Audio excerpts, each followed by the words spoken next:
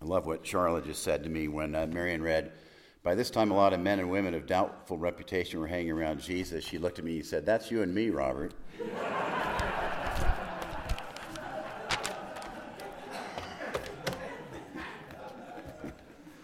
It's pretty true. Well, one thing about living here that I love is all the wildlife we experience. Charlotte, did you hear what I just said? I just said you were a person of questionable reputation like me, and we're hanging around Jesus, as you pointed out when we were sitting. Sorry, I missed the humor. Yeah. Well, anyway, one thing I really love about living here is all the wildlife we are exposed to, and I'm not talking about the wildlife on Hyman Avenue on a Saturday night, but rather the kind that lives outdoors, whose living quarters humankind continues to infringe upon. And while we don't have lions and tigers around, we sure have a lot of bears, don't we? There are almost as many warning signs to lock cars and homes up as there are people. I know in our neighborhood, which is close by the chapel, bears have been in and out of kitchens, refrigerators, garages, unlocked storage containers, and they seem to have a particular affinity for ice cream, which is kind of fun. And frankly, I love all the activity of the bears, the deer, the squirrels, the snakes, and all the birds. It's just a great time of year. And perhaps because of my affinity for wildlife, a headline in the Vale Daily News caught my attention this week. Maybe you saw it. It was posted in the Aspen Times, but it was from the Vale Daily News. The headline of the story in question read, "Sheep rescued after 3 days stuck on Vale porch." Well, as I understand it, apparently a plumber working for a property manager went to do some work at an empty house, and upon arrival, the fellow discovered a sheep on the balcony of the house. And I don't know how they know it, but apparently the sheep had been there for 3 long days, stuck on that balcony. No one knows how the sheep got there or why it was there to begin with. And I began to think about the fact, why was it there and how long was it there? It's amazing. And perhaps it was because that sheep was the black sheep of the family who was trying to get away. Or maybe it was too sheepish to call out for help. Or maybe it was reading the Wall Street Journal. But whatever the reason, this is not a fake news story. Sorry.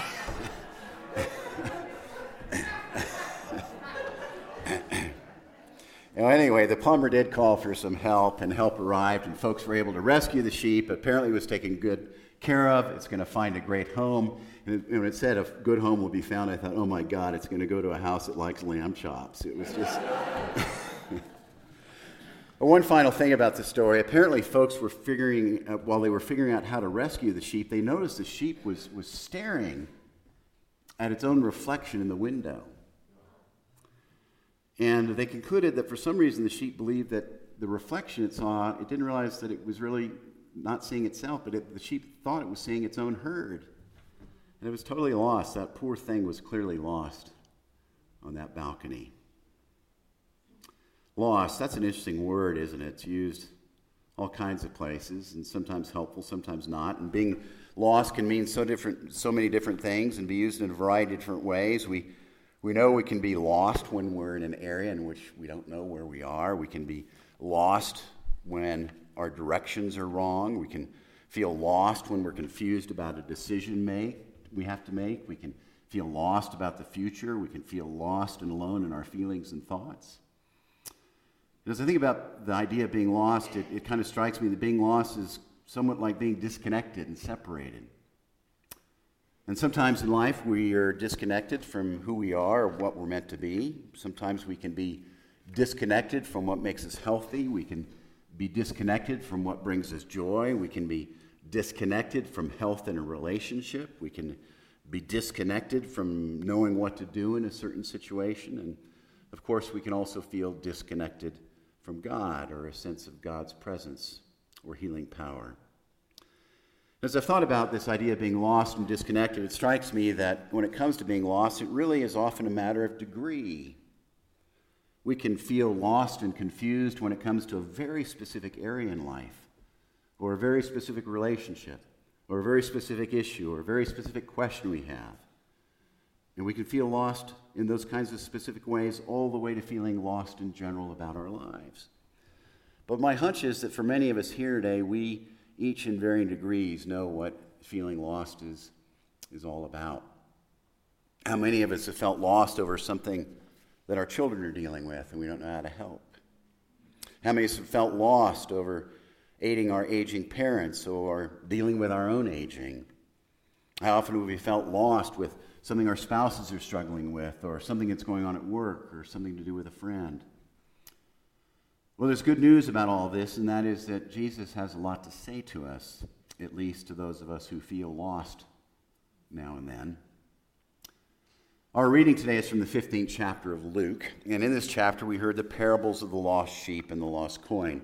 I will say that what follows these two parables is the parable of the prodigal son, which we're not getting into today, but today's reading is about the lost sheep and the lost coin.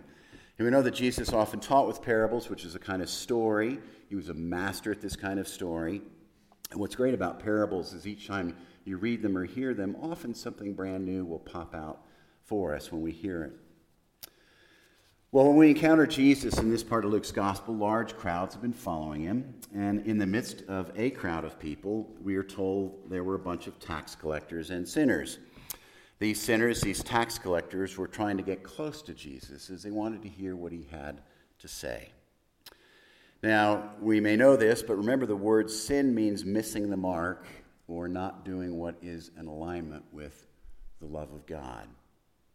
And the funny thing about sin is that often different people have different definitions of what sin is and sin is not. And unfortunately, we know that sometimes religious folks come up with all kinds of definitions of sin, many of which we might find questionable, like not being in the right denomination or doing this or not doing that activity in a religious setting.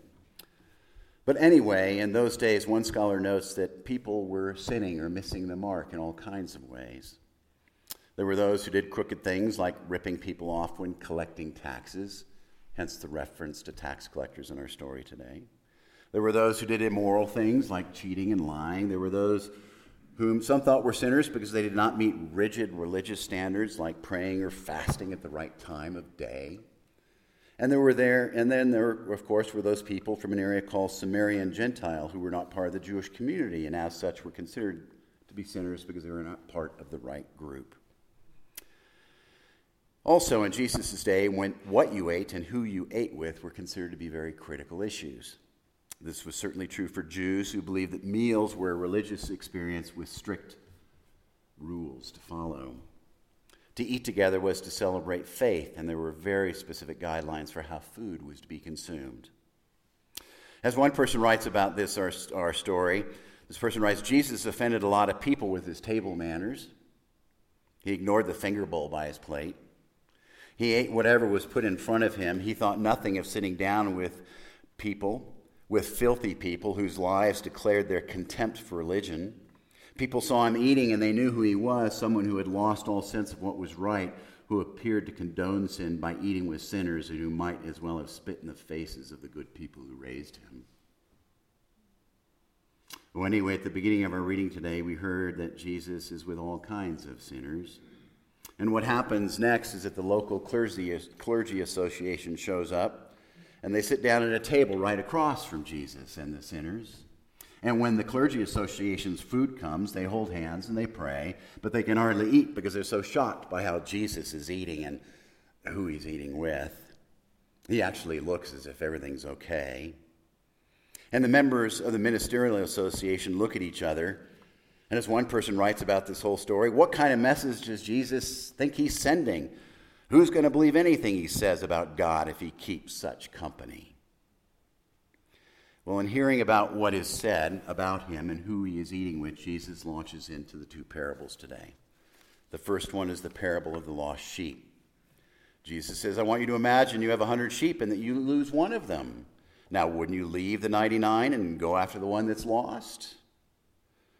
Well, as we think about Jesus' questions, it is clear that some people would have heard this story and said, of course not. I wouldn't leave the 99, forget the one.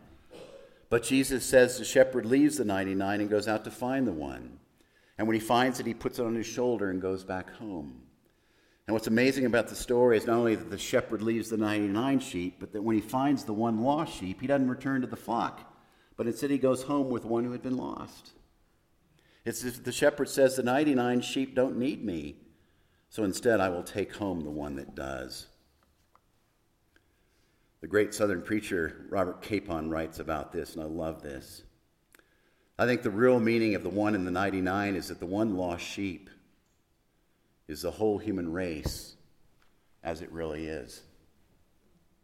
And the 99 sheep who never get lost are the whole human race as we think we are. So Jesus' focus is on who we truly are, not on who we think we are. There's not one person in the world who is sin-free, and Jesus came into the world to reach out to sinners, came into the world to find each one of us. And Jesus, through this parable, is reminding both those he is eating with and the religious authorities who think they are so great that actually everybody is exactly in the same boat when it comes to sin and being lost. Jesus' point, we all have cracks. We all have imperfections. We all have flaws. And I say, thank God. Jesus then tells the parable of the lost coin. Jesus says, imagine a woman who has 10 coins and loses one. Won't she light a lamp and scour the house, looking in every nook and cranny until she finds it? And when she finds it, you can be sure she'll call her friends and say, celebrate with me, I've found my lost coin. Well, if you think about it, the parables of the lost sheep and the lost coin are similar. Both involve finding something that is lost. In the story of the lost coin, the woman puts all of her energy and focus into finding the lost coin, just like the shepherd puts everything into finding the lost sheep. But unlike a sheep who may know it is lost, the lost coin does not know or understand that it's lost. Coins can't think. And when you put the two parables together and what Jesus is saying, Jesus makes it clear that God's primary focus is not on our sins and what we do wrong. Rather, God's passion and greatest need is to find us, to reach us, to connect to us, whether or not we know we are lost, whether we are like the lost sheep that knows it or the lost coin that doesn't. God seeks us. God wants to find those who don't think they are lost just as much as God wants to find those who know they are lost. The latter part was the message of the Pharisees that day. They were criticizing and chastising Jesus for who he was speaking to and hanging around with, yet Jesus responds by telling them how desperately God wants to find them too. Even if they don't know, they need to be found by God. As an important aside, we certainly live in an era, don't we, in which many who say they follow Jesus are mean as rattlesnakes, express hatred, exclusion, narrow views, and anything but the love of God. And it's essential that we remind ourselves each and every day, all of us need to remind ourselves each and every day, the obvious point that we talk about, but we need to remind ourselves each and every day that every single human being matters to God.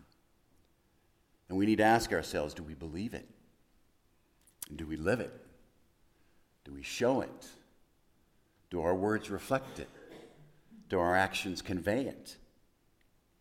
God is passionate about every person, everyone we shake hands with, everyone in our rearview mirror, everyone with a bumper sticker that ticks us off, everyone we see on CNN, everyone we see on Fox, everyone on every podcast, everyone that Twitters and Snapchats, billions and billions of people, and every single one matters to God. Even those we consider to be outrageous, unkind, immoral, and corrupt. Do we believe, as Jesus said, that every single human being matters to God? Do our lives reflect it? Do we preach it? Do we proclaim it? Christianity is taking a lot of hits these days, and we can do a lot to help our cause by living the truth that every single human being matters to God. Anyway, back to the parables. I've been thinking about what it means to be lost. I've been thinking about that everyone matters to God, even those who don't care about God. It struck me that being lost has to do with a lot of things, but I think at the heart of being lost, at the center of it, the crux of the matter, is our utter need for God. You see, I think that when we know how much we need God, we're no longer lost.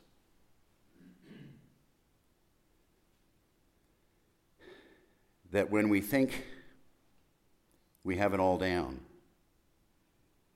or we think we have no issues, or we think we have no imperfections, or when we focus only on the reflection of ourselves in the window, it's then, in fact, that we are really lost. Not long ago, someone sent me a fascinating article on a kind of Japanese art. It's a kind of art that has to do with pottery. I'm going to mispronounce the Japanese word, and forgive me for that. But in paraphrase form, the article about this kind of art says, when most people have a pot that has a crack or is broken, they want the pot to either be repaired so it looks like new or to toss it out. But there's a kind of Japanese art called kintsugi, or kintsugi, I'm not sure, forgive me again, that holds a different philosophy. Rather than hiding imperfections, this Japanese art restores pots by incorporating the damage into the aesthetic of the repair. The flaw is not hidden, but it's highlighted.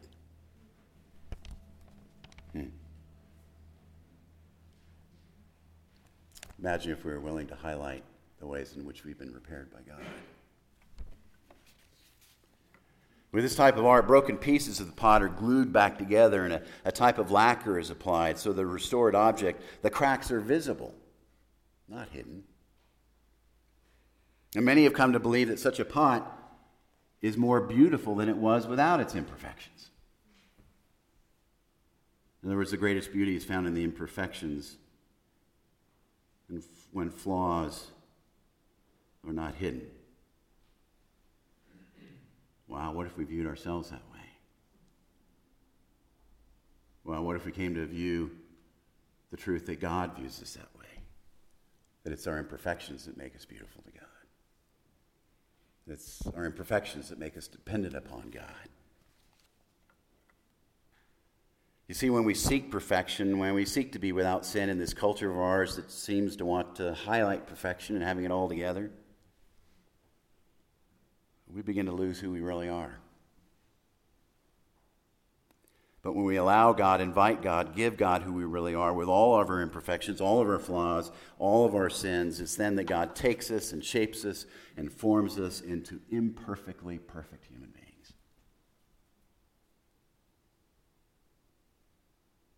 You know, we were never made to be separate, independent, or isolated from God. It's impossible to exist without errors, mistakes, and missing the mark. And in fact, errors and mistakes and missing the mark are the direct path to God. And when we splay ourselves open before God, laying out all we are before God as we are, it's then we're no longer lost, but it's then that we are found. And the more and more we give ourselves to God each and every day, just as we are, the more and more we are found, and the more we discover who and why God created us to begin with. And I would say the more and more we acknowledge, appreciate, and celebrate the imperfections in people around us, it's the more and more we discover how imperfectly perfect they were made by God too. If only humankind had such humility and grace. Remember earlier I shared the story of the sheep on the balcony in Vail? I have felt that way sometimes. Stuck, lost. All I could see was my own reflection in the damn window. And whenever we're in such a place, whenever we are in such a place overall or simply with regard to a specific issue or relationship in our lives, it's then that Christ invites us to come home. To admit that we're stuck, to acknowledge that we're lost, to say we need God's help. And the great news about all of this is that every one of us gets lost now and then, and that God is seeking and searching for us because God knows we are never meant to go at it alone. We're never meant to get ourselves off whatever balcony we've been stuck on. And thank you, God, for making us so imperfect so that we know that we need you desperately and that we can learn to love and accept and celebrate the imperfections in people all around us. And let us pray.